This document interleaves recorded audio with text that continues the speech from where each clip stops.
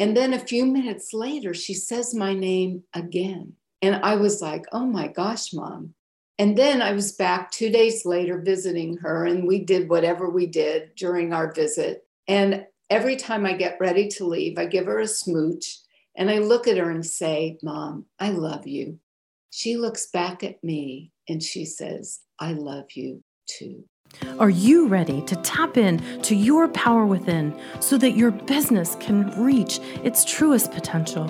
Hi, I'm Candace Haza, and I help business entrepreneurs access their inner GPS so that their business can grow and thrive. You are here to serve and to create an impact in this world.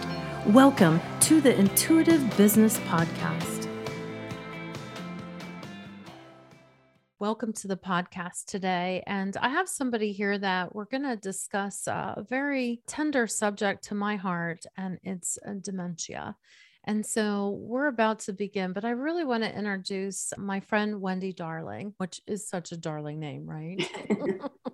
So let me tell you what Wendy's been up to for the last 40 years. Wendy Darling leads the Miraculous Living Institute, which is an institute for personal and professional development of organizations. She has had 40 years of experience as a management and organizational influencer. And she's also worked with corporate and done relationship and transformational work for all these beautiful years. And so I just wanted to introduce Wendy. So hello, Wendy, and thank you so much for being on. Yeah, of course. You know, this is a topic that is near and dear to both of our hearts. So I'm grateful that we're going to be talking about it. So, Wendy, tell us a little bit about who you are, and then we're going to go into the conversation and talk about, we both have family members that have dementia. And so we'll pull that all out during the podcast. You know, basically what you were saying is, it's hard to believe, but I have had my own business for 40 years now. And I did start out more in the corporate consulting world, but after a very serious accident, I began to open up and cultivate what is now the Miraculous Living Method. So I'm able to find anything interfering, getting in the way of the results people are wanting, and we close that gap easily and quickly. So I'm blessed. I work with entrepreneurs to grow their business and make more money. I work with singles to attract love, or couples that want to replenish their relationships. I've worked with youth who are challenged either with a learning disability or some other emotional issue, as well as women who have been abused. And the bottom line is, I help people really remove anything that's getting in the way from living what I refer to now as your divine destiny. So you're living a beautiful, rich, and fulfilling life. Well, I love talking about rich and fulfilling lives. And you know, this is going to be gently moved into this next topic. So I have a beautiful mother-in-law, Josie, who's been my mother actually more years than the mother that raised me, because, you know, I lost my mom when I was 35. And so my mom-in-law, Josie, has been my mom for about 20 or 37 years now. And both of her parents had some struggles, and especially her mother had what they thought was dementia, and she hated that so much. And her biggest fear was that she might have dementia. And as life had it, she ended up getting dementia. And so this, I think, is a subject that so many of our listeners may be needing to talk about. And it might be a pain that's living in their heart. And so, Wendy, your mom has also been diagnosed with dementia. So I want you to talk a little bit about your journey with your mom. Like, when did you see her decline, and what's been the progress for you and her? Yeah, actually, my stepfather also had dementia. And their journeys, I have to say, have been different. Whereas I will say, as Ted's dementia, my stepfather's dementia began progressing. In his case, he got nicer and nicer. But what was also fascinating, and I noticed this with my mom as well, the things that still remained active in the mind. So he might not remember things, certain things, but I could get in the car with him. I would be driving and he would be my navigator. He would know exactly where to direct me. And then if we'd be at a restaurant, he could look at the bill. He was a very successful business person. He could look at the bill and immediately know how much tip to add to the bill. And in his case, his dementia did progress, but he passed away from cancer. My mom's journey has been very different. It's now been, oh gosh, probably at least 9 or 10 years that she started to notice that she was having a little difficulty remembering things. My stepfather had already passed away, and it was already a couple, 3 years after that. So she did have some cognitive testing, and they did feel that she possibly was showing very early symptoms of dementia. But it was probably 5 years ago. She had also, by the way, attracted another guy into her life that was living with her. 82, go figure. And Well, it's a miraculous life. yes, you've got that right. And I went to see her, and I had already spoken. I have two sisters, and I had already spoken to them because I said, there is going to come a day that our mom is probably going to need some kind of extra help. We need to start talking about how we're going to manage that. And I have to say, neither of my sisters at that time wanted to have that conversation. And I think that's very common. I noticed my mom with my stepfather, there's a phase of denial. And she would get so agitated with him. I've already told you 3 times, and I would look at her and say, Mom, he doesn't remember. Just accept it that you're telling him for the first time in his world. So Well, I want to just stop there because I want to put some pauses because I want to talk to the audience. So, the first thing that Wendy is sharing with us is to invite the family members to have a conversation when they notice that something is like becoming difficult, to have a conversation with all of the siblings, because usually then there's all these components of finances and who's the executor of the will, because one of the things that I've found is if you miss the opportunity before the doctor says it's too late, if somebody hasn't been designated to sign over the finances, they physically can't write checks and go into bank accounts. But there is a window of an opportunity where we can get another family's member's name on an account to help with some support as their journey continues. So thank you for that, and thank you for the pre-frame about how you were sharing with your mom. Hey mom, when Ted is struggling, it's literally the first time he hears this. Yeah, I think patience is probably the strongest muscle that has to get developed, because early on, people with dementia don't really realize that something's different. I have a lot of compassion for that because I've recovered really well from a traumatic brain injury. I know what it's like to live in this world versus what other people are experiencing. So I've had a little taste of that. And so a couple of things that were important early on. You mentioned one. My mom did take care of things legally, where all 3 of us, I have 2 sisters, all 3 of us have power of attorney, medical power of attorney.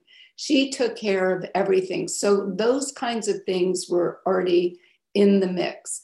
My mom actually took this initial step to say, I'm not feeling as good as I had been. And so in her case, she actually took that step. Now, a lot of times people won't recognize or want to admit to things are different. It can be very unsettling for a lot of people. Let's talk about some things to look for with family members, because I know, like with my husband's grandmother, what she did, and none of us realized this for many years, is she had a glass tabletop.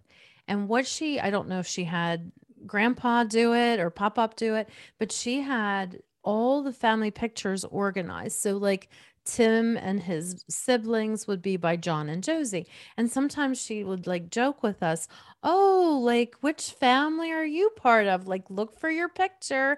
And so for us, it was a game for many years. And of course, I didn't know her in the earlier years. So she must have already at that point had some struggles.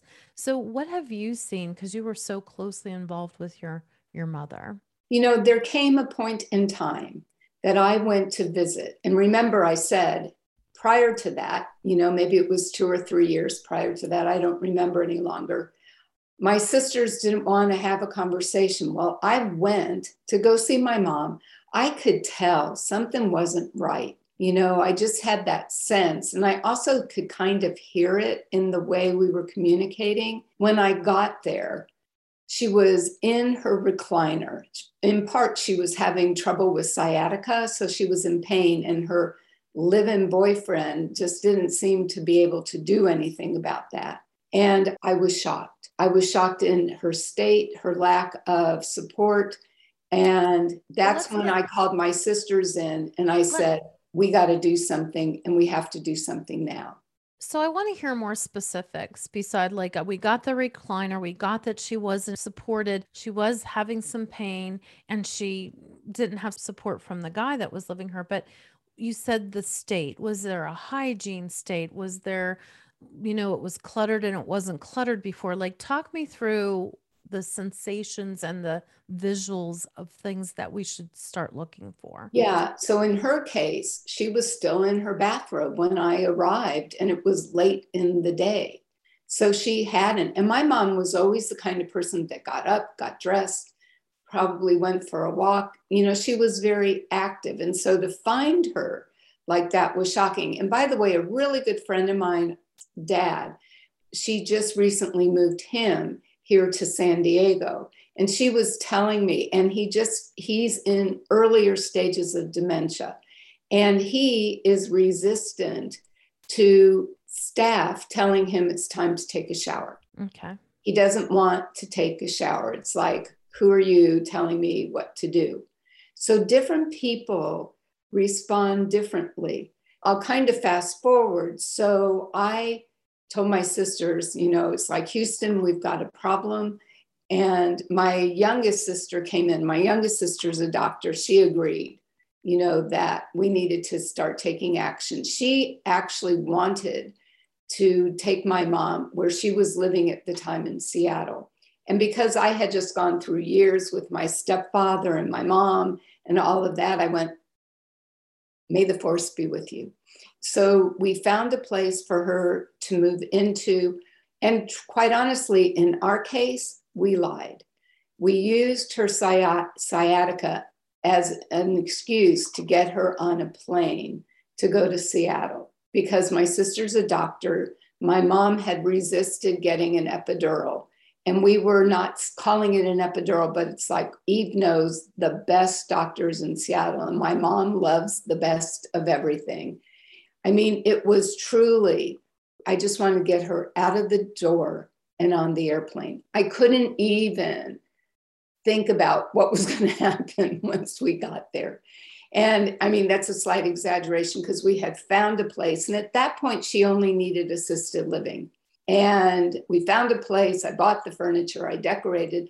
We got her out of the home. There's even a little funny incident that I won't bore you with now as we were leaving from the boyfriend, but he didn't get in the way. And when my mom got to Seattle, walked into the room, she thought she was in some little shishi hotel. But she said, everybody looks really old here.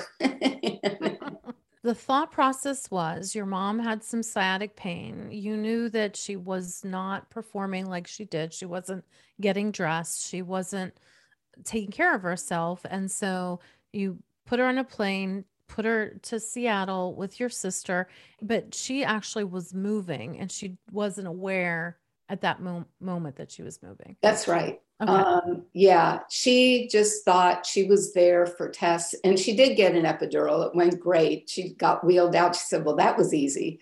You know, my sister and I just kind of looked at each other. I spent a lot of time in Seattle, and then it really did come. Two things happened. First of all, they were telling us that my mom was probably going to need to go into the next step of memory care in the not too distant future. They were seeing the decline. She adapted to where she was beautifully. By the way, she got involved with another guy even there. That little stinker. I kind of, what's your mom's first name? I like to. Yeah, her real name, her birth name is Gladys. Her maiden name initials were GF. Everybody, her nickname's been Jeff. And the Jeff. only time I ever heard Gladys was when my grandparents would come to visit, or if my dad was upset with her. Well, so I want to just really unpack this for people that are might be listening and they're starting to wonder. They might be right about where you're talking about. So I really want to unpack things slowly. So she goes and she flies to Seattle and they're already saying she might need more extensive care. What are some predetermining factors between where she was at in this nice little, like you said, cozy, comfy. She thought she was at the highest and the best. And then what were they noticing to take her to the next? Yeah, she was needing more cues to remind her where she was going. She would get disoriented, maybe just going from her room on the elevator to a meal. Some more cues were needed, a little more guidance and even assistance and care was starting to be needed. And she wasn't quite as engaged as she had been. My mom actually was a very social person. So, Apparently. yeah. she, she must It's have been true. very pretty and very vivacious to attract men at the age of 86 and above. So, I seriously, I was in Seattle with her. She had just had her epidural, and I stayed in big chunks in Seattle during those early weeks to just ease with the transition. And she transitioned beautifully. So we're sitting in the dining room, and I would occasionally introduce my mom to people and get them starting to talk. And we happened to be sitting next to this man who was a nice looking man. And I introduced my mom and myself, and they start talking. Now, this is 2 weeks in from her leaving Cincinnati to go to Seattle. And I'm doing this. And now I am texting my sisters. I'm saying, unbelievable. 2 weeks is all it took. And sure enough, they were flirting with each other. And so I want to stop the podcast for a moment just to tell all of you women that are out there that are like 50 and 60 and 70 and saying, you know what, I'm just too old for a new love. That this lovely woman, Wendy Darling's mother, went from relationship and then another relationship in the nursing home. And so let's set our standards really high that we can find love in any shape or condition. Let's have the standards of Jeff. the standards of Jeff. You know, actually, Candy, it's my mom who inspired me to write my last book, Create Your Miraculous Life. It's Never Too Late. Because, first of all, I wrote my book last year in the height of the pandemic. I was 69, rapidly approaching 70. So that whole conversation was very real for me. You know, there's still a lot I want to experience. And yes, last year was a bit challenging, as for many people, as well as my son became really sick. But that whole theme of it's never too late. My mom attracted multiple men in her 80s. My mom also, by the way, went back to college in her late 40s, early 50s, and started a career in social work in her 50s. So she also taught me not only it's never too late for love, it's never too late for a career, And truthfully, in my world, it's never too late for anything that's in your heart. So I want to talk about that for just a minute. So what age do you think that we can't have sex any longer? Because that might be an important question. Because, your mom's like, something's happening there with your mom, right? She's. My mom's dementia is extremely advanced, but I'm telling you, she sees a good looking guy and she still perks up. So it's never too late, even when little bits and Never. pieces You might know, be we get to say, if you have a connection, if you have that urge, there's no ceiling. I think people kind of give up or dry up or whatever we want to call it when they stop connecting, when they don't share their hearts or find new ways for connection. I think that connection piece Mm, is so, so important because, in the early stages of a relationship, hormones can take you for quite some time. But then it's like, how do we find each other physically and emotionally and spiritually? And I think that becomes a real important piece. And I think that's why a lot of relationships, don't do well because who teaches us? Who has taught us much about relationships at all, much less how to keep love and connection alive? It's so important. And I think that's even part of why I have focused so much, not just in assisting people to attract love, but what are you going to do once you got him or her? mm, And it was my personal learning curve. Because even though we're talking about my mom in a positive way, it was not always that way. My mom was tough. She was critical. She was abusive mentally, emotionally, and physically. And it was me that was my growth path. And it was me that transformed my relationship with my mom. And so I think learning, I've worked with thousands and thousands of people in all aspects of relationships, whether it's the relationships within an organization, the team, or in the personal side. It's been my learning curve, assisting others, because as you know, in your wonderful gifts of what you offer, we learn from each other. mhm. And it's really wonderful. So my mom truly, the lessons were not easy, but I'm telling you, she was my number one teacher in the lessons of life and love. That's so beautiful.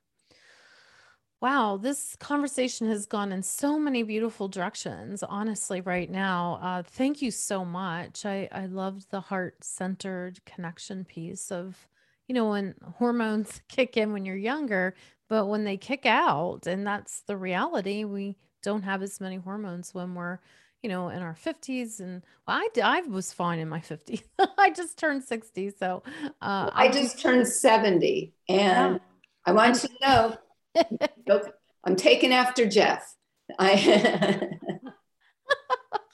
but I I just, do have, I noticed that the importance of connection. If I'm not feeling the connection, it's like the hormones don't engage as easily. For me personally, that's something that I have to work with my sweetheart, to take the time. And thank goodness, he's at least willing to listen to me.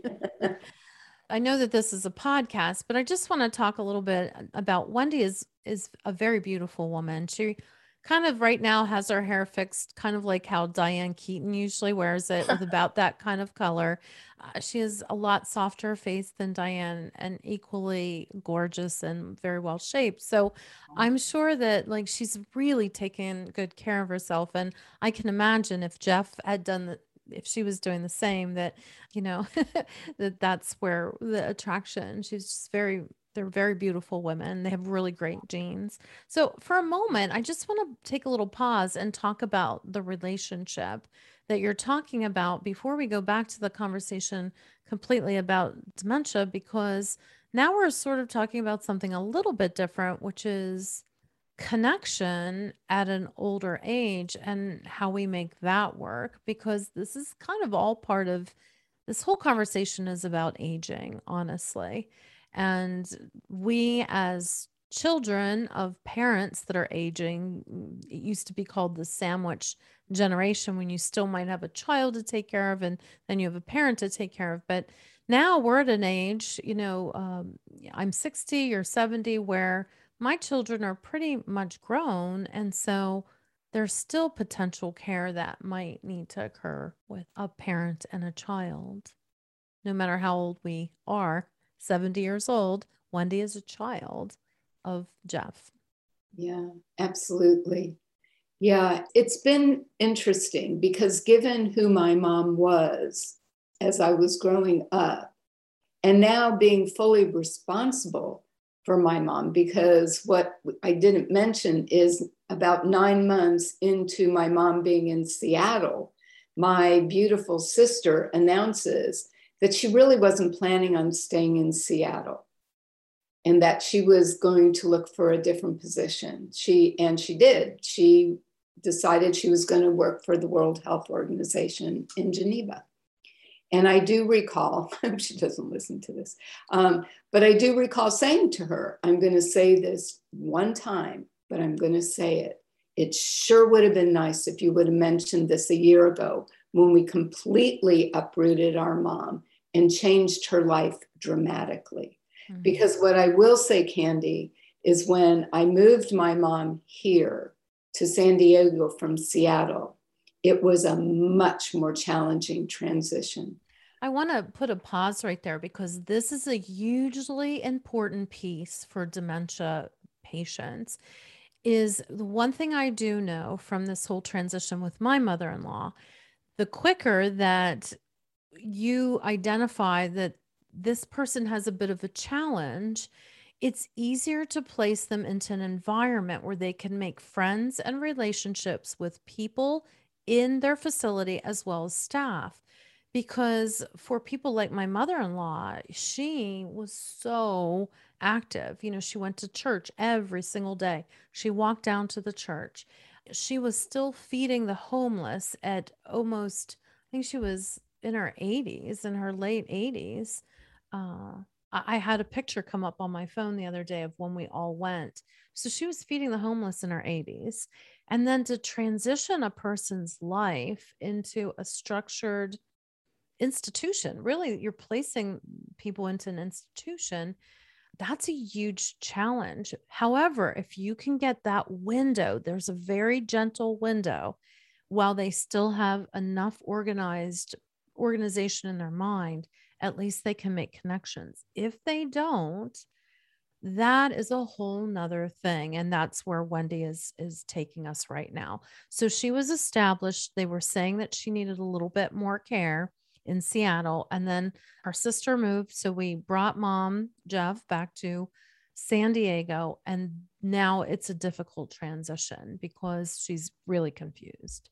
Well, and a couple of things too that I think is really important. If you feel at some time, maybe you may need to get a family member into assisted living or memory care, do your homework now, because you typically cannot say, oops, I need something. Beds and rooms may not be available. That's what happened to us. We used the same company that my mom was at in Seattle. We reserved a room. I said, listen, we're not quite ready to move her. My sister wanted her to stay in Seattle until she left. I said, but I'll pay for the room now. And they gave it away because also the regulations of California, I had no choice. I could not keep my mom in assisted living any longer. Because she already had a diagnosis, I had to move her in memory care. And so this facility had 2 sections of memory care. The higher functioning side, they gave away her room. My mom had to be placed in the lower functioning side, which was too much of a gap. I thought my mom was going to kill me. In fact, she told one of the caregivers, I'm going to kill my daughter. And the good news was that we were on a waiting list for another facility within just a couple weeks. I talk about the heavens supported us on this one. It became available and I was able to move my mom there. In fact, we walked in and my mom said, "Oh, this looks nice," because it had a homier feel to it. The other place was very sterile. But even in those circumstances, my mom was 10 minutes from where I lived. The place is amazing. She started having adjustment issues. So she started to having sundowner syndrome, which is very common for people with dementia. And for those that don't know, as the sun goes down, people may become agitated or Mhm. disoriented. My mom became both. And so for a certain period of time, they did have to give her a little bit of medication to just ease that transition. It was temporary. It was not a lot. It wasn't like she was totally out of it. She was not. Also, I I was able to go and did go to see her at all different times of the day. I really started to see how they operated. I got to know the people there because we have to be advocates for our family member because they're probably not the best person to be advocates for themselves. My mom stopped talking. I don't know how many months ago now, but sometime this year. I mean, it's been progressive the last couple of years, but now, I mean, it's very rare if she has anything come out of her mouth. Let's talk for a moment about care right now in nursing homes. I know we're skipping over a whole bunch of steps and we may go backwards, but I really do want to talk about, oh my goodness, this is so painful right now to talk about this, but before what Wendy was talking about is she could go in every single day. She could see her mother. The same went for all of us. We could come in on Sunday, we'd take mom to church, and she had some normalcy of what, was normal in her life, which was attending a church. And on a Sunday, that was really important to her. We don't have that right now at all. And we haven't for over 2 years. And I can speak from our family. We went from mother in law that would sometimes forget things, always knew the rosary, never forgot a song in the church, to being a very different personality and really struggling. And it's so painful to see. So I do want to move a little bit forward to talk about where we're at with nursing homes. And I'm not slamming any nursing home, so please don't hear that. But they have shortages of staff. They have different regulations. Some require their staff to get shots. Some don't require their staff to get shots. Now, remember, these are helpless people that are like infants, literally. They don't have any ability to make a decision or to have an opinion. And they could get infected from the outside world. And even if everybody had shots, they potentially could. But I have a whole lot of issues about nursing homes right now, not for what they've done. I think that they are a great institution, but for the regulations and the non-regulations right now. Like, what is happening? So tell me. Yeah, this part is extremely timely for me. So first of all, it has been noted that too many people that have been in some sort of elder care have shown a significant decline during COVID. They're not having connections with family. Now, my mom had already been at this facility for 2 years, so I knew everybody. I knew the routine. I knew the quality of care. That probably saved my personal sanity because I was only able to see my mom for a period of time with FaceTime. And here, my mom is practically not able to even talk. So, it really was challenging. I want to stop for a moment to talk about FaceTime and Zoom. Now, there is research out there. So, one of the things like we were thinking, oh, great, when we have like a holiday or when we're all together, because she couldn't come out of the nursing home and we couldn't go in, we decided to do a Zoom call. And the nurse would come in, she'd set up the call. It was the most confusing thing to her mind. Mm. So I wanted to speak about that for those of you who are coming up with solutions. They have a memory challenge and it's almost a delay. So they can't process quickly, and computers do not help their processing.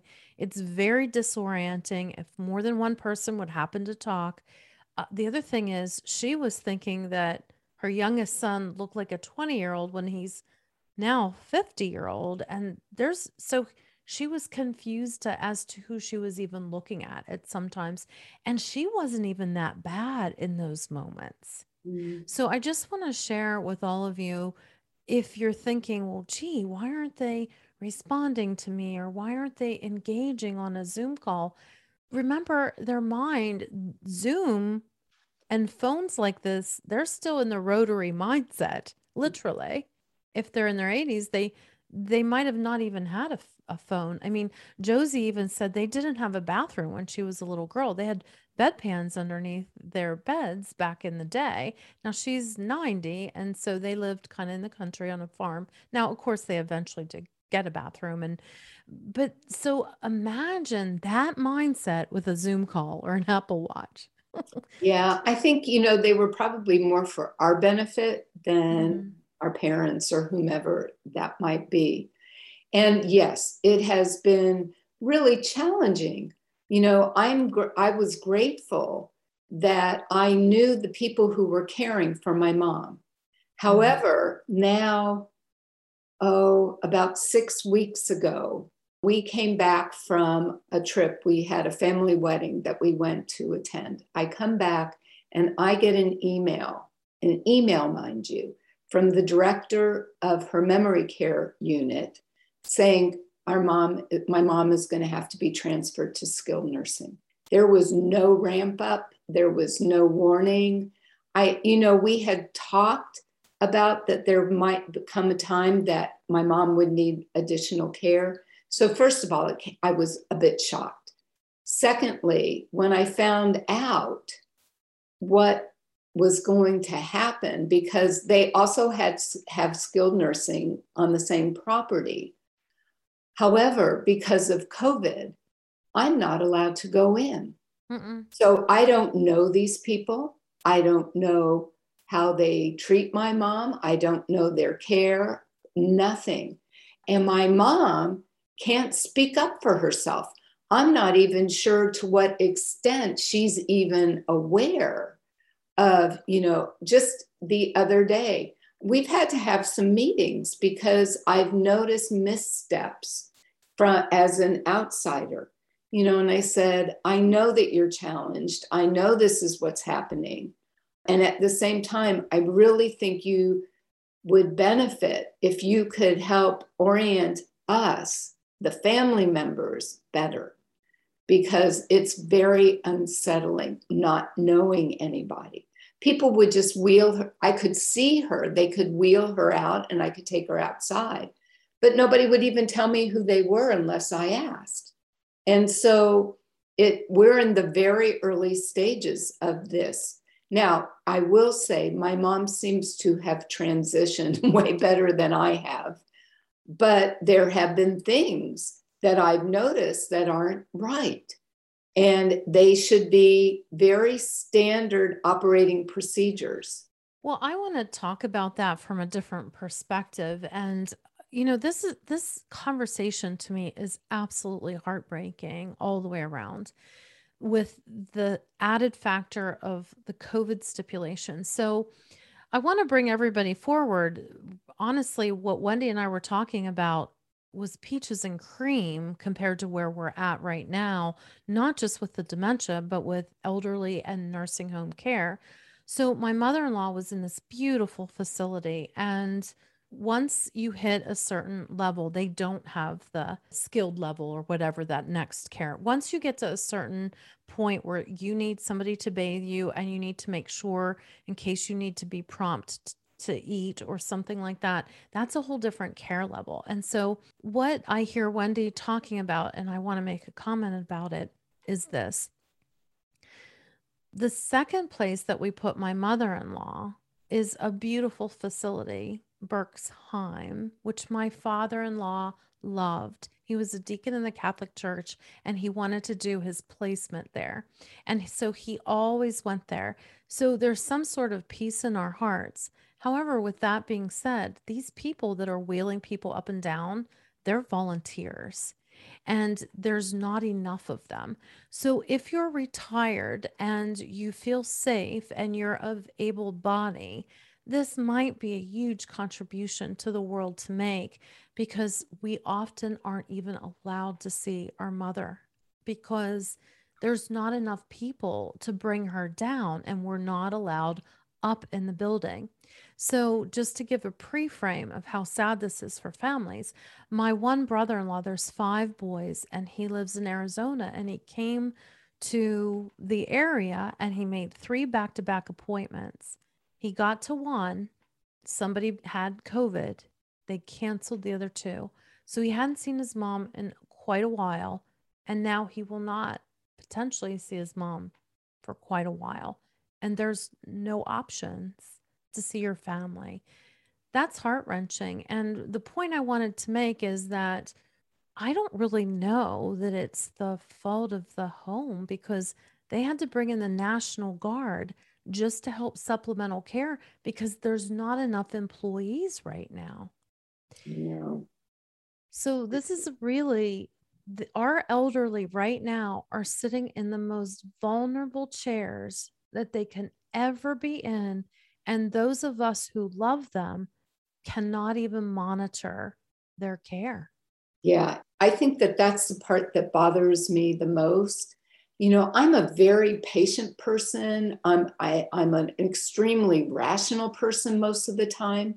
And the day that I moved my mom from memory care to skilled nursing, I just broke down and cried. I have to say, I'm accepting that my mom is nearing the end of her life. Quite honestly, I am praying that she will go to sleep one night and just go into internal resting, because this is no longer living as far as I'm concerned. And it's very frustrating.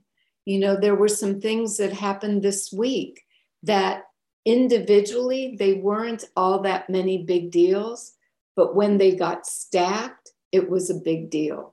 It showed that my mom was not getting the care that has been promised to us. And I hate to make it about money, but we are spending a lot of money to give my mom the care she deserves. You know, first of all, during COVID, I was emailing the director of her memory care unit and the assistant director and the CEO. In fact, it allowed the CEO and I to develop this really sweet relationship. It wasn't intended that way. I was just acknowledging how challenging it was because they were doing so much to try to keep their residents safe. And they were very successful for a very long time. In fact, they had maybe just a couple sprinklings of staff that got COVID. And then one day I did get a call from her, and COVID had entered my mom's building. In less than a week, they went from 6 residents to having COVID to 18 of the 24 and 6 staff members. And at that point, my mom was one of the 18. But I will also say, I don't know how this woman does it. She and one other resident were asymptomatic. Yeah, that's what my mother-in-law had it as well. And in the very beginning. And one of the things, if somebody is on the bridge of dementia and they do get COVID and it's asymptomatic, there is still possibility that that will pivot them really deeply into dementia. And that's kind of what I think ended up happening. However, the second thing was these quarantines. Can you imagine these poor people? They're super confused.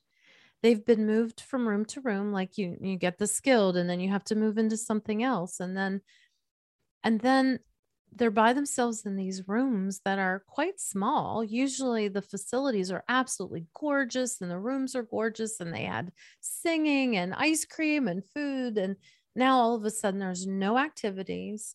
They can't take them outside. They can't leave the room. Her phone was broken for a while, so we couldn't call her. She's confused of how to use her cell phone. Where's her charger? We didn't move her. Who knows what they moved with her? And that is when things really, I felt, declined. And honestly, I do just want to make a kind of a societal statement is I do think that we need to figure this the freak out before anybody else goes down this journey, because they really were truly the most affected in our society so far. I'm sure that there's going to be other things, that we're going to see as time moves on. And their care is extraordinarily expensive, anywhere from 3,500 to 5,500 to $7,500 a month. We're paying 14 a month. Right. So think about that as a family. Like, what precautions do you want to take for investments? What do you want to do? Is there's policies that you can take out to more fully support somebody with this type of care? But the finances are something that my brother and sister-in-law, God bless both of them, they handled all of these finances. What do you give when? What happens with the money? Where do you move it when? When does she run out? When does something else kick in?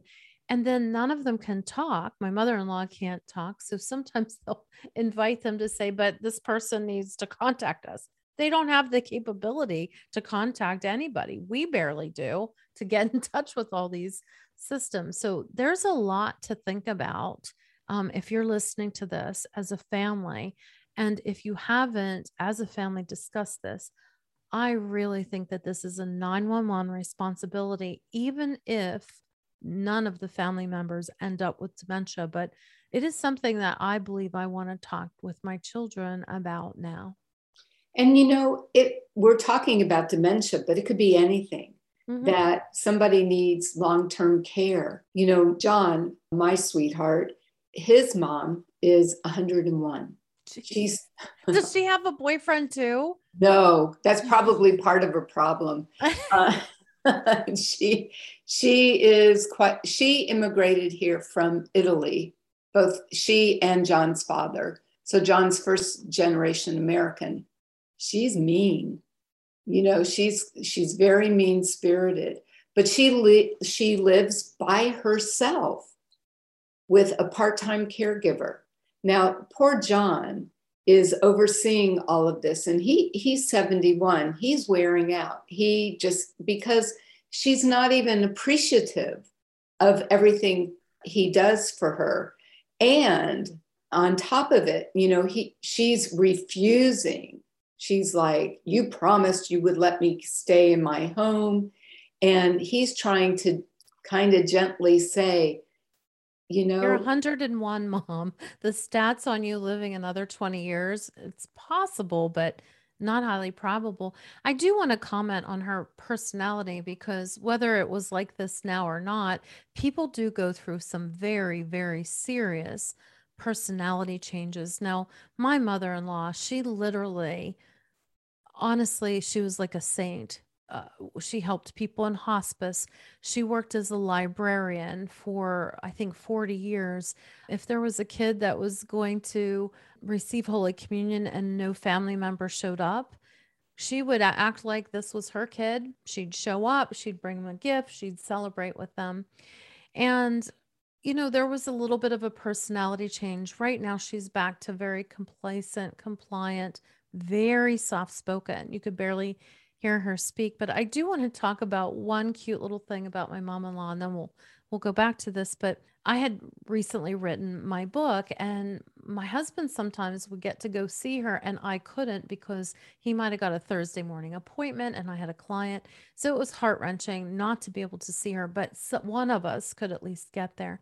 So he went and he kept saying, Mom, Candace is writing a book. And she would kind of perk up to that conversation. So I made a decision to sign one of my books to thank her for, being my mom for 37 years. And she's was such a great mom. And, she's a mom-in-law, but like I said, to me, she's been a mom for 37 years. And so I wrote in my book, some sweet little thing. And can you believe, so help me God, that woman took the book, she opened it.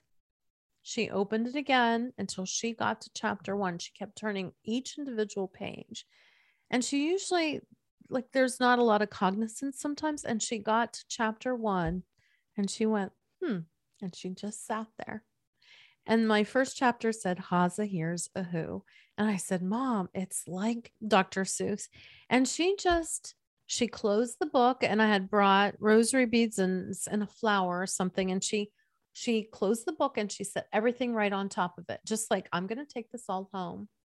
And she usually didn't do something like that. So it was just such a sweet little gesture, and something that, I'll always hold that moment dear in my heart, because things are different now with communication, but their personalities do change. That is one thing. And they might have been super nice and they might not.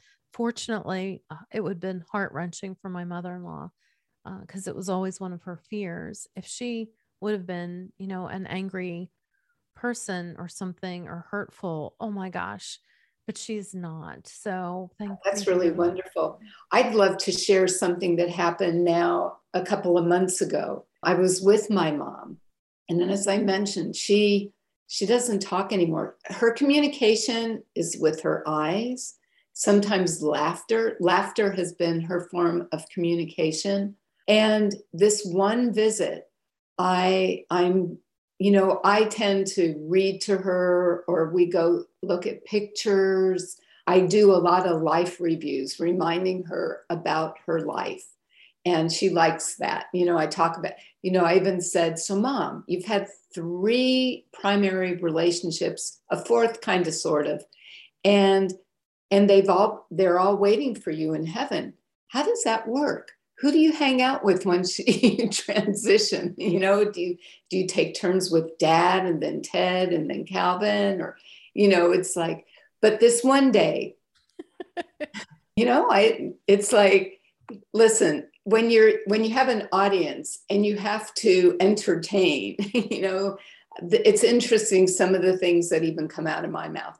And so this one day, though, I'm visiting her, and I don't remember what I was doing, but all of a sudden she says, Wendy. And I'm like somewhat startled. And then a few minutes later, she says my name again. Wow. And I was like, oh my gosh, Mom. And then I was back 2 days later visiting her, and we did whatever we did during our visit. And every time I get ready to leave, I give her a smooch. And I look at her and say, Mom, I love you. She looks back at me and she says, I love you too. And honestly, I blogged about it and I shared in what I wrote was, these were miraculous moments. And I have to say, Candy, and I even just get chills sharing this, it sparked me to start interviewing people to share their miraculous moments for inspiration. And once again, my mom has led me into this beautiful space. And these interviews, these stories have been so inspiring and wonderful. And I know you've got a gazillion of them. I mean, one of them's in my book about your son. And so I think what I want to just conclude to say, find ways, like music a lot of times for people keeps the memory going. That's why a lot of times they'll have music from the era that our parents were from. life reviews, photographs, stories. It reminds me, what was the movie that I have probably seen at least 10 times? The Notebook, where the woman in the story had written out their love story. And James Garner, who played the husband, reads to her the story in hopes that she comes back to him, because she too has dementia. And every now and then she'll return for a short visit, and then she goes away into her other way of living with dementia. Well, I think we really came to a really beautiful full circle moment with your mom saying that, that she stated your name and said, I love you. And, it might be something to choose to do today. If you have a good, solid mind, maybe you should call your mom or your dad and just say hello to them and spend a little time with them, because the times get really precious very quickly. And how many times have you said I love you and think that you can say it again and receive it again? And I think that's the hardest thing about dementia for me, is they're still here, but they're not. So, but I really want to say that, this is a very hard topic today to talk about, and it's been sitting on my heart to create a podcast. And I'm just so grateful that it was Wendy and I sharing it together. So, from the top, the bottom, and both sides of my heart, Wendy, I just would like to thank you and for you sharing your mom's journey. And we gave you all a lot to think about. I hope you took notes, and I hope your family takes an action plan of just in case, just to be safe. Yeah, I really think it's important. Do your due diligence now, way before you might need it. Because I'm one of those people that I like to know what I might need, and instead of having to scramble. And I think it will give you a lot more peace as we all age, that when you have a plan, you know what you might want to do or need to do, and figure out. There are people, by the way, that assist in finding assisted living homes. There are people that can assist you in knowing what legal steps you need to take to prepare for a day. Maybe you won't need it, but better to be prepared and not need it than to be met with the unexpected and not know what to do. So thank you for listening today. And thank you again, Wendy. Thank you. Thank you for tuning into this episode. I hope that you feel more connected to your power within, and that you take action from the guidance here today. For more information, please head to CandiceHaza.com, where you will find more resources to help you and your business grow to the next level.